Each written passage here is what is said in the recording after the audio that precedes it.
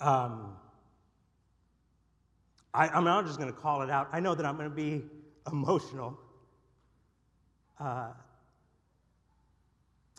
It's good to be gathered with God's people. It's good to hear your voices in worship. If anything that I've missed most over the last 15, 16 months is the sound of God's people worshiping together. And even when we were outside, we missed that a bit because our volume just didn't carry that same way. It's been a crazy 15, 16 months. And even while I say that, I recognize that we're still kind of in this in-between moment where it feels like there's a lot that's behind us, but there's a lot ahead of us that still feels opaque, that still feels like we're not entirely sure how we're meant to navigate. The 16th, right? So the end of the tier system happened on the 15th, and so the 16th, I went and ate inside of a restaurant, and I sat down, and I was going to do some sermon prep. And I prefer to do sermon prep inside of a restaurant because you get free refills there, and you don't get free refills at Starbucks. So if I'm going to order an iced tea, I want more than just one. So I'm going to go to a place where I can do some sermon prep and have plenty of iced teas. But I make sure not to go during like the lunch rush, because I'm not a monster, right? Like if I'm going to occupy a booth for like 2 hours, it's going to be around 1:30. Anyways, walked into the space, and I wasn't sure the protocol, right? Like to see the sticker on the door that said masks required, and I was like, did they just not order the new like decal on the window? Is this the old one? Is this still the protocol? I wasn't entirely sure, right? And so walking in, just like, how do I handle myself? And I think the majority of us, like, we're not out to just cause like a stir within public, right? Most of us aren't looking to trend on Twitter to be that person that's raging inside of a restaurant. Most of us are like, I just want to come in peaceably and navigate in the way that you prefer. And I even walked up to the counter and asked the employee, like, and I was hesitant, like, how do I frame this? How do I even ask? Because I don't say, are you still mandating masks? Because then I know that might cause a certain response, right? Or just like, and so I framed it in ways like, what are you guys preferring? And you could see the anxiousness on the gal's shoulders. You could see the response. There was just like, and the tenseness that was on her face, because it was the space where you could tell she didn't know what was my motivation in asking the question. I was like, what's my response going to be? And so she said, we're not requiring masks, and then she kind of drifted off. So she was so hesitant in saying what she wanted. And so I went, got my food, sat down, and I realized that probably, not exaggerating, 90% of people were still coming in wearing masks, and everyone just we're in this in between, right? We want so much more clarity. It would be nice to have clarity, but we know that when we say that we've come out of a lot, we even recognize that's a regional reflection. We reflect on the fact that in our corner of the globe that we're mostly out of the woods, but then we think about South America, we think about Asia, we just think about all the different spikes that are still happening. We recognize, like, okay, we're still navigating something. We're still in this space of, like, there's a lot that's done. There's a lot that we've turned the corner on, but we still don't fully know. And that could be frustrating. That could be challenging. We've seen, right, in our society, in our world, that place of ambiguity, that place of not being entirely sure, has led to a lot of hostility. It's led to a lot of anger. It's led to a lot of frustration. I mean, just how many of us have seen fracturing and people just wearing all that anxiousness on them and not entirely sure how to process that? Because we're in an in-between. And when I think about that, and I think about Scripture, think about the fact that I really believe that the Bible recognizes that so much of life is lived in an in-between. So much of life, and that's why Scripture so often causes us to stop and to think about waiting. As Americans, as people that are living in this, like, where there's so much technology and things move so fast, that's really challenging. But so much of life calls us to the waiting. So much of life calls us to be in that place of an in-between. They that wait on the Lord shall renew their strength. So much of life calls us to be in this place where we're filled with that same anxiousness. Like, we've seen the Lord's goodness, we've seen his faithfulness, we've seen his love and his generosity and his provision extended to us, but we still live with that place of, like, not entirely sure how tomorrow is going to play out. And so God is constantly showing us how to navigate the now and not yet. I've been trying to make it somewhat of a habit in the times that I get the opportunity to share and preach, to give a song recommendation. Just because I just end up finding that I end up finding a worship song that, as I'm prepping and navigating the things that I'm working through in Scripture, that there's often just that one worship song that just captures my heart. And the one that I would recommend to you listening to this week, it's called Not in a Hurry. It's by Will Regan and United Pursuit. Not in a hurry. And the words just simply go, Lord, I don't want to rush on ahead in my own strength when you're right here. I'm not in a hurry when it comes to your Spirit, when it comes to your presence, when it comes to your voice. I'm learning to listen, just to rest in your nearness. I'm starting to notice you are speaking. Lord, I want to love like you. I want to feel what you feel. I want to see what you see.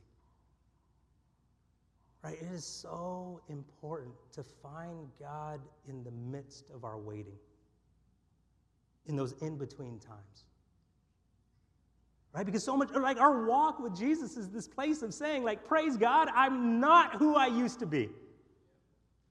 But I'm not where I want to be. I'm in between. God has done an incredible work in my life. I am not who I used to be. I am saved. I am new. I am a new creation. But I am being made new. We live in this place, right? This place where heaven and earth we're longing to continue to see merge together. There will be a day where there is no pain, no more death, no more tears. But that's not here fully and perfectly yet. We live in this in-between where it's still being inaugurated. We live in this in-between where what was is gone and what will be is still in the process of coming. And in these in-between times, there is always this beautiful work of maturity that God does in us in the in-between. That he's prepping us, that he's shaping us, that he's forming us for what is to come. God is not absent in those in-between times. So often it feels like he is. But as we navigate those deep and difficult dark moments in life where it feels like I'm coming out of something and going into something, that God is doing a good work in us. And so we wait, and we learn to be still. And we learn practices like silence. And we learn to notice and listen in new ways. That's what I love about Sundays, because Sundays we practice that. What I love about Sundays is it's the end of the week, and it's the launch of a new week.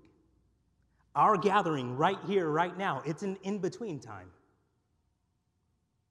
And so you'll notice historically for the church that we treat Sundays at this point of confession and repentance and reflection. Right? It's this point in which we gather together and purposely cause time to stop and to say, God, thank you for your faithfulness over this past week. I repent of the ways that I have not acknowledged your presence with me. I repent of those ways that I did not demonstrate who you are to the people around me like you've called me to do. But I also turn to this new week with hope and expectancy that you're going to do something good and new in this week ahead. And so right here, in this very space, we're practicing that place of in-between. What was is gone. Last week is done. What the next week will hold, we're not entirely sure. And in that place of in-between, we again learn to wait on the Lord. And so as a community, as we're indoors again, first time being here in this space with you for 15, 16 months, there's this place where it feels like we've crossed a finish line, but we're also at the starting line. And the way that I would love for us to continue to frame this is the space of saying what we're not doing is flipping a switch back to what was. Because we don't want what was. It would be comfortable to have what was. Because it's familiar. It's predictable. What was would be great to have. And again, but what's happening is we're not flipping a switch back. We don't want to go back to what God has said it is done to. But today's much more of a launching point.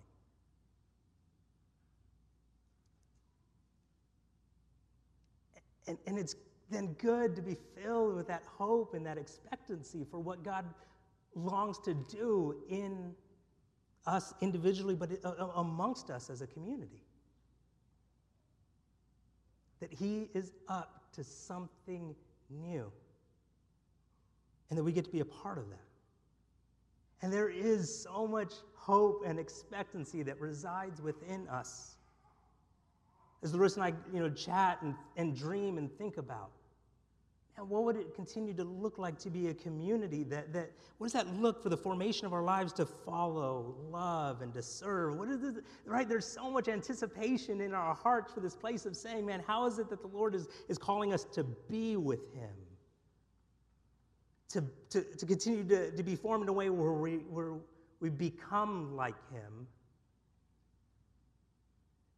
And then as a community, as we're spread around our city and county throughout the week, and then we're going and doing what he does.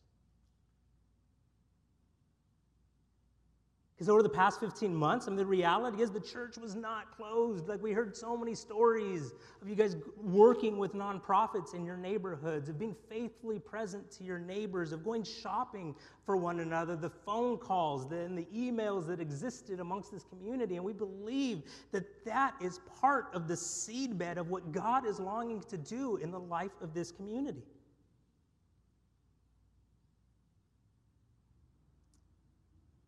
That we would have eyes to see that God is launching us into something new.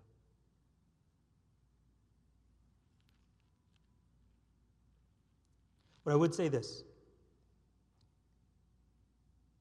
As there is hope and expectancy for that new and good thing that the Lord will be leading us into.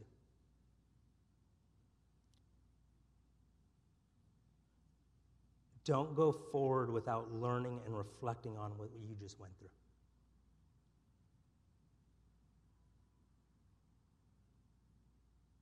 I love what Pastor Pete Scazzaro says. He just simply says it this way: all endings require inner work. All endings require inner work. And so when we come out of something, there's this space of recognizing that there's still a work of formation. There's still a work that God is longing to do within me. He's still wanting me to learn from the things that I've just gone through. Right? The way that I would frame it is like, don't treat all of the grief, the pain, the tension that you might have walked through over this past 15, 16 months like we treat our leftovers and put it in the back of the fridge and then completely forget about it. Like, don't Tupperware all of the hard emotions and all of the hard things that you walked through over this past 15, 16 months. Because what we notice when you just grab something, put it in a Tupperware, and put it in the back of the fridge, stuff begins to grow in that. Nasty stuff begins to grow in that. And there's this place of needing to recognize yesterday has an impact on me today.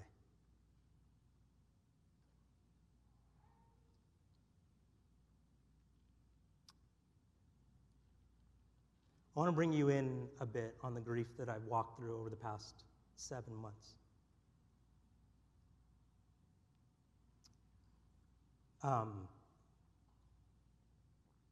November 22nd, I lost my younger brother. I know that's something that we've shared and have sent out as prayer requests on our behalf.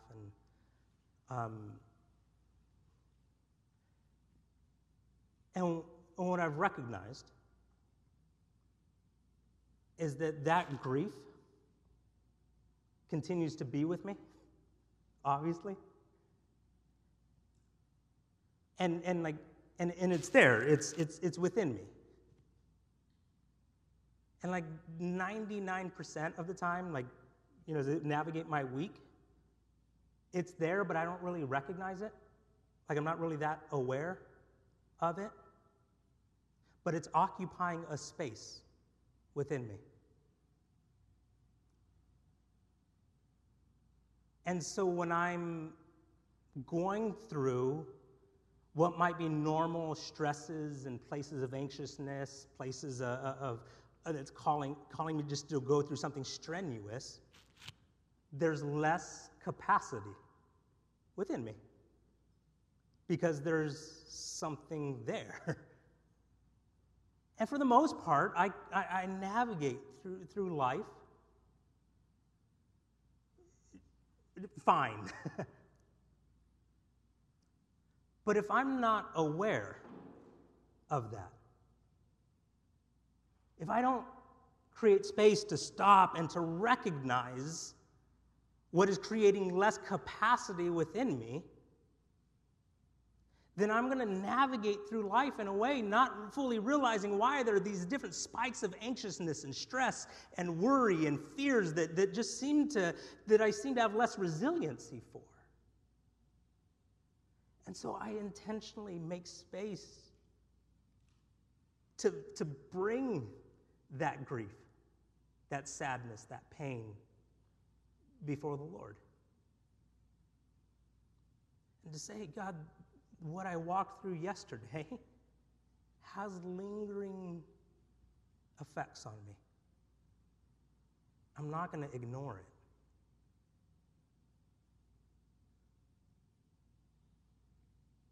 But I'm going to believe that you're going to continue to do a good work in me so that I can walk into the things that you are launching me into. For me, one of my absolute favorite verses is in Psalm 139, and it says, "Search me, O God, Test me and know my anxious thoughts. See if there's any offensive way within me, and lead me into the path of everlasting.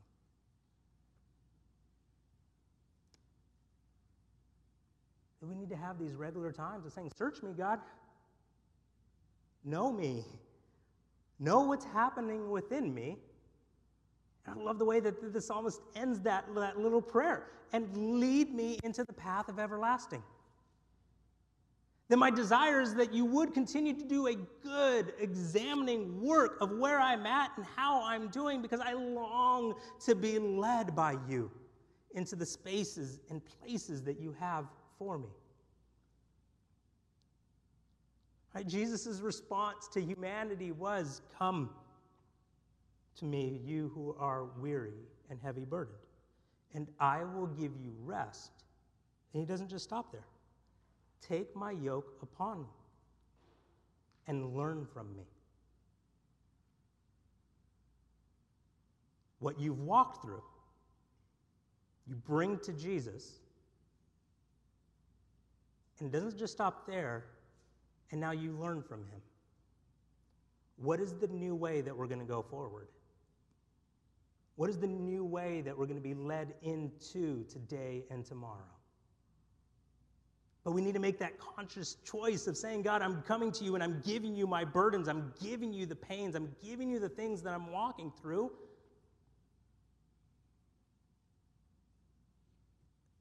And then now teach me a new way to go forward.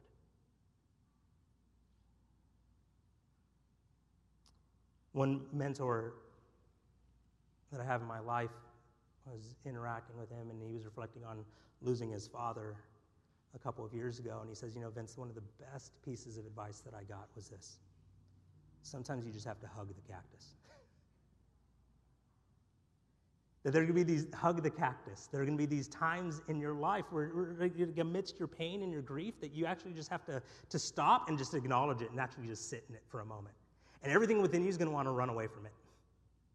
Everything within you is going to want to just say, nope, I can't, nope, I'm not going there, because we know the work that needs to happen within us. He goes, but man, when I was told that you actually have to embrace that thing and sit with it for a moment and be okay with feeling the weight of it,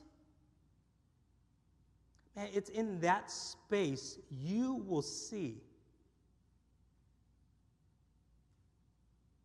there is no space that God cannot reside with you in.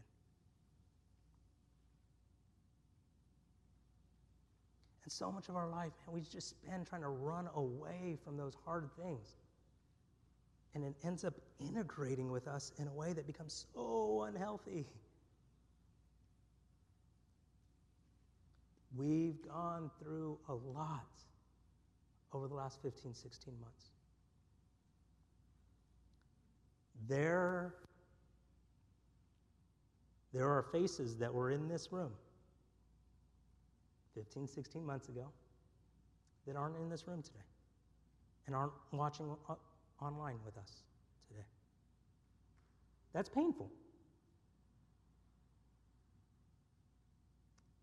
And I know I've chatted with some of you, right? Like that there is a sense of there's pain, there's disappointment, there's loss, there's grief, there's anger over that. It would be unhealthy for us as a community to not acknowledge that. To be okay with the space of saying, I will lament that. I will grieve that.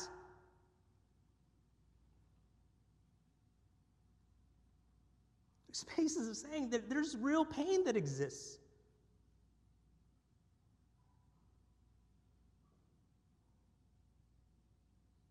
That's been part of the last 15, 16 months. It's been part of the last 4 to 5 years in our country, right? The fracturing and the hostility, and just feels like there's so many conversations that you step into and you don't know entirely how they go. You think you make this just innocuous comment and just realize that like you just like triggered something within someone. And you go, oh, I wasn't expecting that. And so we've lived with this place of like high alertness in our relationships. That begins to wear on you. that begins to have an impact on your lives. Church, we can't just go forward launching into the new thing that God might be leading us into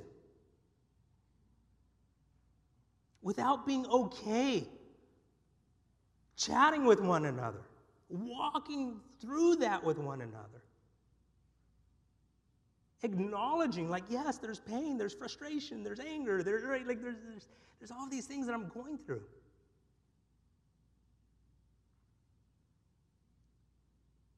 And then the other side of it, right, that in between, then there's so many great things that God is doing in and amongst our community. There are faces in this room that were not here 15 to 16 months ago.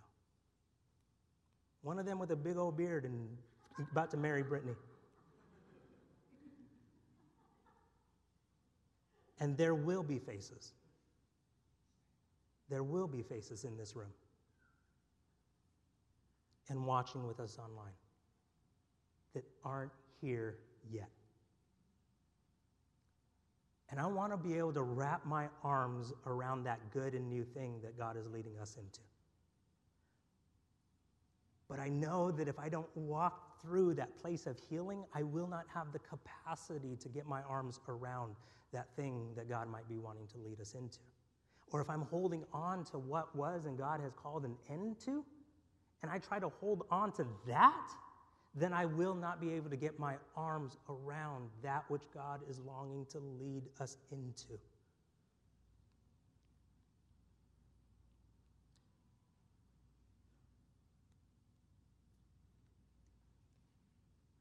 Here is the best news.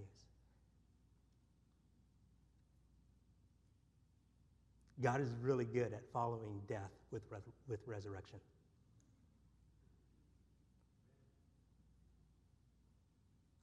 That death and pain so often becomes the seedbed to the new life.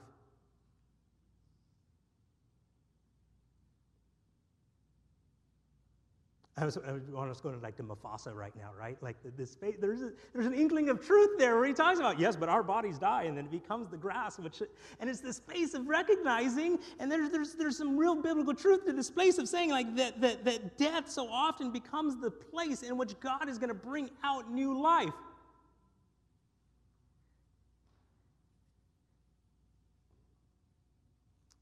And so, yes, endings are hard, they're painful, they're difficult.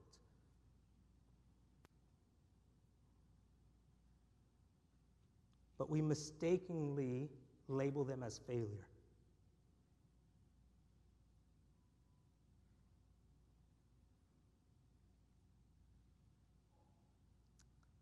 When they are an opportunity to see that new thing that God wants to bring in.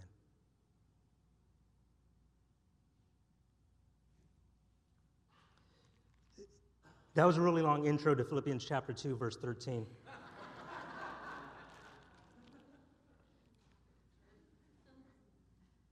I knew that I wanted to spend a lot of time on that. Philippians 2, we're going to cover verses 2, 12 to 13. Verse 13 is an all-time favorite verse, and I'll get into it in a minute here, but let me just read it to us. Paul's writing to the Philippian church, and he says, "So then, my beloved, just as if you have always obeyed, not as in my presence only, but now much more in my absence, work out your own salvation with fear and trembling. For it is God who is at work in you, both to desire and to work for his good pleasure."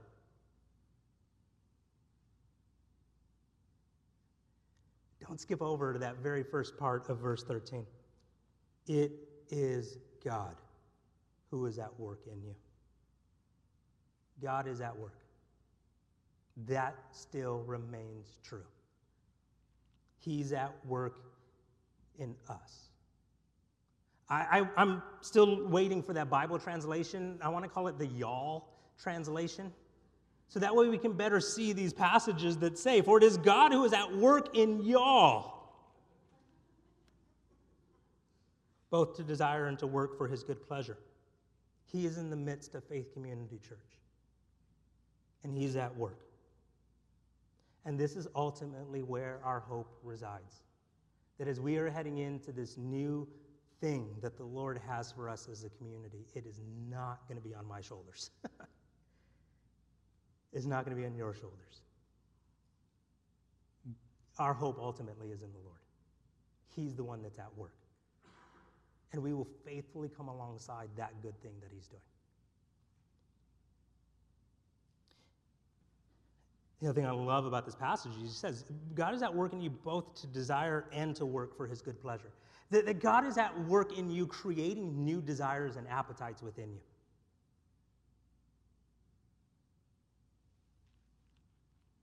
He doesn't just want us to accomplish something for him. But along the road of doing what he's calling us to do, he's saying that I'm longing to shape who you are. He's given us his heart. The Lord is making us a new people with new appetites. That we would have different concerns because of Jesus. That we would see the world differently because of Jesus. That our hearts would have this space of longing. Because he's placed within us new desires. Church, he's not just calling us to go out and to do, but to be. To be a people with new desires. When we named our oldest son Justice, you know that's a big name for someone to wear. You will bring about justice in the world. As we sat with that, we intentionally said, and his middle name is going to be Quinn, which means counsel. Because our prayer continues to be for him that if he's going to go out and have and do things that would bring about that which is good and right in the world, we want him to do it wisely. We wanted that to be done in a place of counsel, of wisdom, of insight, of this place of saying, like, it's because it's about longing and desires. It's about who he is, not just about what he's doing. And so God is both giving us desire, shaping who we are, and he's empowering us. So the other side of that isn't that we just gather here on Sunday morning and it's like, yes, praise God, we love Jesus more, and then we go back out into our world and don't live that out, right? And so Paul's charge to the church and his prayer for the church is that he would both give you the desire and work. Because listen, I think it was Dallas Willard that said, the gospel is not opposed to effort, it is opposed to earning. That we would be a people that go out and do out of how God is shaping us as a community.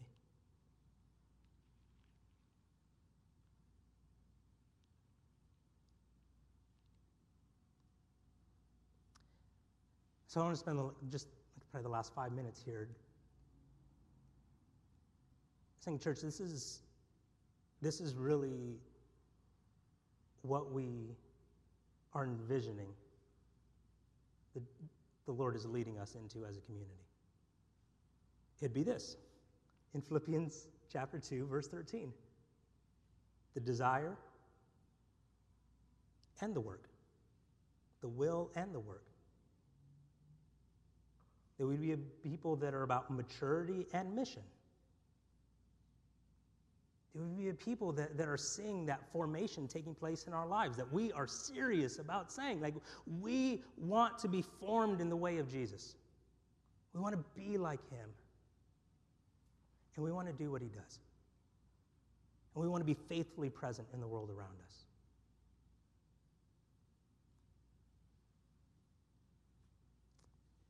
And so there'll be a lot more that we talk about as the months and years are ahead of us as a community, but it is this constant space of saying, man, this is really what we believe the Lord is doing in our community, that we would be taking discipleship very serious. That we'd be taking very serious. Who are we becoming in Jesus? And how are we on mission? How are we living that out in the world around us? And I would add one more, and it would be that y'all. That our togetherness really matters.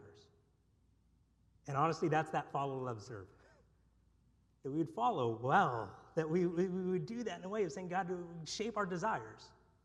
That we would love, that it would be the space of saying, like, we want to do this together. We want to reflect the togetherness of the kingdom of God. And we want to serve.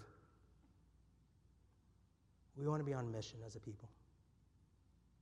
If I can have the worship team come back up, and notice the way that Paul ends this thought. Both to desire and to work for his good pleasure. That's what makes this promise so good.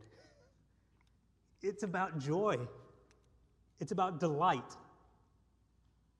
You think about it, God is the most delightful and delighted being in all the universe. And his motive here for us is to share in his delight and his joy.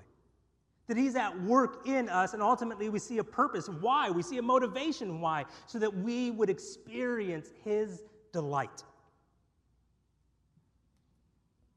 And it was just a few weeks ago when Serene was preaching on Pentecost Sunday, and there was even that sense of something stirring within us of saying, man, God is going to be doing a work of joy and delight amongst our community. Because he's at work within us, both to desire and to work for his good pleasure, to partake of that. That what ultimately God is leading his people into is to know and share in his delight. Let's enter into song.